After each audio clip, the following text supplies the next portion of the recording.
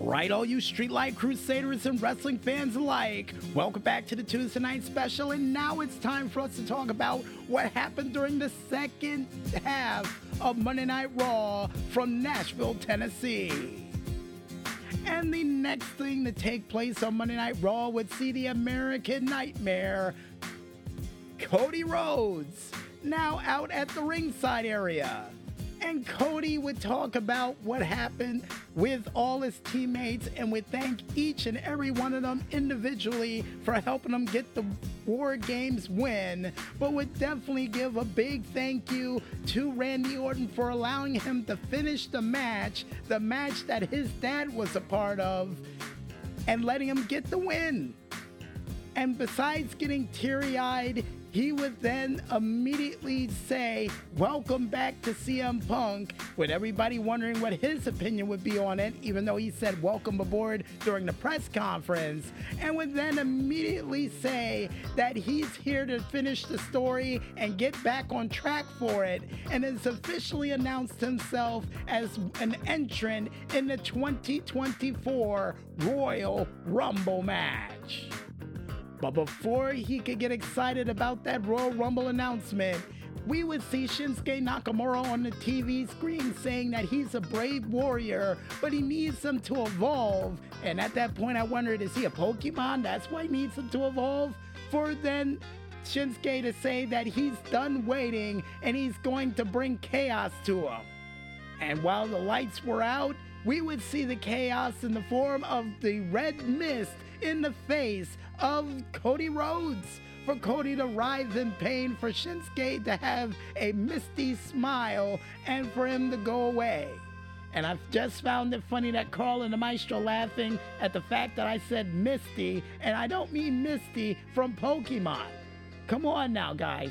Grow up. Grow up. But besides that future clash between Shinsuke and Cody, the next match to take place on Monday Night Raw would see not only Bronson Reed but Ivar duking it off, making Big E happy at home with big meaty men slapping meat, or more or less what we like to call around here a hoss fight. And what a hell of a house fight it was, because not only you would see a disgusting spin kick on the outside of the ring, followed by a Mike Knox crossbody to Ivar, or by Ivar to Bronson Reed, but Bronson Reed would up the ante in the form of a Samoan drop and a nasty big boy senton for a near fall, only for Ivar to answer back with a spinning around the world slam for a near fall, only for Valhalla to stop the wrath of the tsunami and get ejected for it. And that's when things got very disgusting after that, folks, because after back and forth punches and bunches, we would then see Bronson Reed pulling off a Death Valley driver directly onto the barricade and the chair that was on the outside near the timekeeper's area for the referee to rule this match a no contest. And why, folks? Because of a double countout.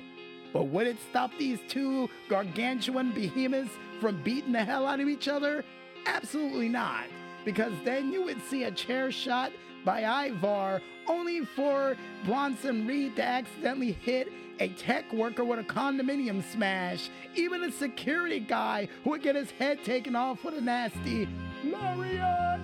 And then after that lariat, we would then see Bronson Reed sending one of the security officers directly into Ivar. Ivar, unfazed by that, would immediately pull off a cannonball off one of the railings directly into everybody. And for those thinking if the fight stopped there, well, no, it didn't. Because I'm getting word from NXT that hoss fight would continue on there during the Fatal 4-Way match to determine if Wesley was going to get his title shot for the North American Championship. And yes, because of that interference, Wesley officially going to be fighting against Dominic Mysterio at Deadline for the North American Championship. So the Cardiac Kid getting another shot at the gold that Dominic Mysterio cheated to get from him. Good for him. good for him. But speaking of members of the Judgment Day, meanwhile backstage we would see not only Shayna Baszler but also Zoe Stark talking backstage about the loss and the fact that she was able to take her to her limit and still proved herself. Only for Nia Jax to rub her face in the loss and would say, if it had been me, I would have won. So everybody needs to watch out and be on notice and blah, blah, blah, blah, blah for Shayna Baszler to tell her to shut your hole before someone breaks your arm and puts you on the shelf again. Only for Zoe Stark to say, I don't need you to stand up for my battles, and Nia, since you want to run your mouth, let's do this. For Nia Jax to accept for our third match for the night, which would see none other than Nia Jax one-on-one against Zoe Stark.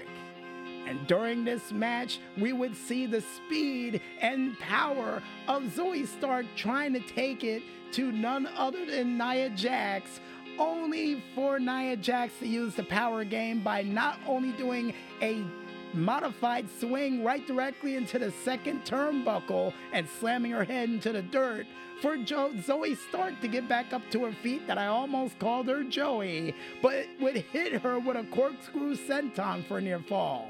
Even a kick to the leg and a nasty kick to the face that looked like a question mark kick that almost got her the solution of the win in this match. But unfortunately, Nia Jax would kick out. And yeah, after that kick out, folks, we would see Nia Jax coming back, knocking Zoe Stark off the top rope after a failed pinfall again by Zoe after a missile dropkick, springboard style, leading into a Samoan drop, a big girl senton, and even a bonsai drop for Zoe Stark to get squashed on Monday Night Raw via pinfall. And after that bit of squashing, the next thing we would see on Monday Night Raw would be none other than Seth Rollins, wearing a pretty cool suit with some Emma gloves on. And for those who are wondering what Emma gloves are, they're the gloves that don't completely cover the hand, but covers the fingers. I never got those, but they're cool in some environments. And at least it looks good on him. But besides that Bruce line from Comic View, folks, Monday Night Rollins would be welcome in with CM Punk chants for this week. For Seth Rollins to say, is that all you got, CM Punk fans? Is that all you got? Well, after that, he says he wouldn't want to waste any of his energy on that hypocrite and would want to talk about the title that he's been trying to make one of the most important belts in this industry for the past 6 months. And would say that he's been getting that itch after Survivor Series to once again become a fighting champion. And before he can even finish his statement, next thing you know, Drew McIntyre would come out before Seth could even say anything, and would immediately thank, or more or less congratulate, Seth Rollins for his victory at War Games, and would say that the master plan of the Judgment Day would fall flat because they lost the bloody match.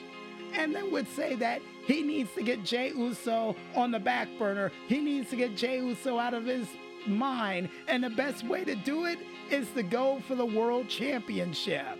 And would say that the only reason he lost at Crown Jewel is because he was too compassionate. And he needs to be more of a shark, and decided to get rid of his compassion and is ready to go for the World Championship. For Seth Rollins to inform him that, unfortunately, there's somebody ahead of the line of you, and they're getting a title shot next week. For Drew McIntyre to say, hey, you're the champ, you call the shots, at least tell me who's going to be the person to get the shot. And I got a feeling Seth Rollins at that one initial moment might have regretted his decision of saying who it was, because it would be none other than Jey Uso. And after saying that, he would get a Glasgow kiss for that. Then immediately slammed it to the corner, belly-to-belly suplex, and would say that, are you trying to make this personal? Is this starting to become a vendetta? Are you serious? And would repeatedly slam his head into the ground until we would see none other then Jey Uso coming out to stop the destruction and even help out Seth Rollins for him to help him super kick Drew McIntyre right out of the ring. And after that said moment, folks, we would then see none other than backstage Sami Zayn talking to a frustrated and angry Drew McIntyre, believing that Seth Rollins had a vendetta against him, and would say, hey, what are you doing right now? You're thinking you're the only person who got screwed by the bloodline in their hometown? He got screwed by the bloodline in his hometown and beaten senseless in it as well. And would then say that you're acting like a spoiled child. You've already been to the top as a world champion. I didn't even get a chance to be that. So, grow up. And after giving Drew McIntyre that bit of a pep talk, we would then see our next match of the night, which would be for the Women's Tag Team Championships. Seeing none other than Piper Niven and Chelsea Green going one-on-one against Natalya and Tegan Nox. And during this match, Tegan and Natty would give them a run for their money, seeing Tegan Nox pulling a Molly-go-round out of her hat against Chelsea Green for a near fall, thanks to none other than Piper. And then Piper will return the favor by hitting a code breaker, or should I say, Chelsea would hit the code breaker, and Piper would hit a big girl senton in the most painful way known possible, but Natty would help break up the pinfall. And to prove that teamwork would make the dream work outside of the ring, Chelsea would deliver get hit with a dual suplex on the outside of the ring, but Piper, waiting on the apron, would hit a dual cannonball, bring Nox back inside the ring, and hit a Mike Knox crossbody for the team of Chelsea Green and Piper Niven to retain their tag team championships via pinfall. And after that title retention, folks, we head into our main event of the evening, which would see none other than Randy Orton going one-on-one against Dominic Mysterio. And during this match, Randy Orton, in his first match back in over a year and a half, would have to find out the hard way that if you have a target on your back, somebody's gonna go for it. And Dominic Mysterio would prove that by whipping him into the stairs for Dominic to get a near fall. Only for Randy Orton to go for his vintage Orton combination. But before he can go for the hesitation, or should I say the RKO, JD McDonough would save him from getting yet another RKO and making it 3 in less than 24 hours, only for Jelly Roll to roll him by pushing him and knocking him off his feet. Only for Dominic Mysterio to get in Jelly Roll's face and for him to push him as well. Now, in the normal world, that would be a disqualification, but the match still continued. 2 backdrops onto the table, hesitation DDT to JD McDonough, and then immediately after that would see a 619 by Dominic Mysterio, but no frog splash follow-up. Instead, after that missed frog splash with no water in the pool, 3 RKOs in less than 24 hours with the one that he just got hit with. And that's out in any ball game you look at, as Randy Orton will win his match via pinfall. And after the match was over, next thing you know, we would see the voice of the voiceless making his return back to WWE and back on Monday Night Raw in about 10 years. None other than CM Punk, with an alternative version of Cult of Personality too. I think I noticed it. I think it was the 2001 version of the song. Either way, still cool to hear it on Monday Night Raw. And speaking of cool, he would say that hell's froze over because he's on Monday Night Raw standing in the middle of the ring with a live microphone in his hands and with a team that's different from his team actually cheering for him. and would say he's been looking for the words to describe what's been going on for the past 24 hours since his return, and would say that it might sound corny, it might sound cheesy, but after the past several years, he's changed, and he says, yeah, I'm home. And even though a lot of people gave him a lot of criticism for saying that one line, folks, I would have to agree with him. And would go on further that says that this is where he belonged. And he said after so many years and over so many different continents and different places around the world, he's heard so many people chanting for his name, even though that he didn't want to hear it, and said that everybody is powerful. He loves every last one of them for not stop chanting his name and for making this moment possible. And said that everybody backstage, it felt like a family reunion, wanted him back, said welcome home, gave him a kiss. And for any of you at home wondering, yes, AJ Lee is doing fabulous and she sends her regards. But then would immediately get the business by saying that he didn't want to leave in the first place, but at the same time, a wise man once told him, if you want to take everything, sometimes it gotta leave. And that's what he did. He left. And after leaving, he would say that he's back to take everything. And would say that even though a lot of people is happy that he's back, certain people aren't. And the only reason they aren't is because they're afraid. They're afraid he set the bar too high. They're afraid he took the brass ring in his back pocket and they can't grab it. And would say that he's gonna make everybody who said that they've been fighting to be the best in the world a lie. Even though I'm paraphrasing it, he would say that the best in the world is back on a Monday night, and his name is CM Punk. And after he would throw away the microphone, he would look in the camera and would say that he's back, and he's not here to make friends, he's here to make money for Monday Night Raw to close for this week.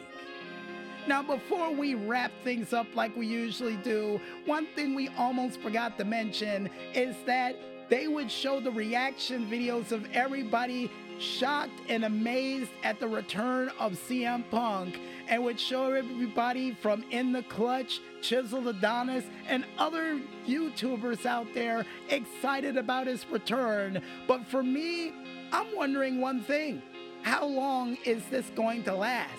Even though this was something I've been dreaming about for years on end, you gotta believe that the Cinderella story is gonna end sooner than later. But when's it gonna end? What's gonna happen for next week? Will we see CM Punk trying to call out Seth Rollins for calling him out at Survivor Series? Will we see what Becky Lynch was talking about a fight on the horizon against a mysterious opponent? Will Cody Rhodes get his receipt against Shinsuke Nakamura for missing him in the eyes? And will we see a hardcore Haas fight next week on Monday night? We find out the answer to that and more next week for another exciting and thrilling Road to WrestleMania edition of Monday Night Raw. Now, the reason why we say that, folks, is because, well, yeah, unfortunately, there's no pay-per-view in December, so it's technically the road to WrestleMania at this point. And with that said, folks, I think it's time for us to head back to that music, and when we return, we'll be back with more Street Light Delight as the Tuesday Night Special rolls on right after this. So don't go anywhere just yet, folks, and stay tuned.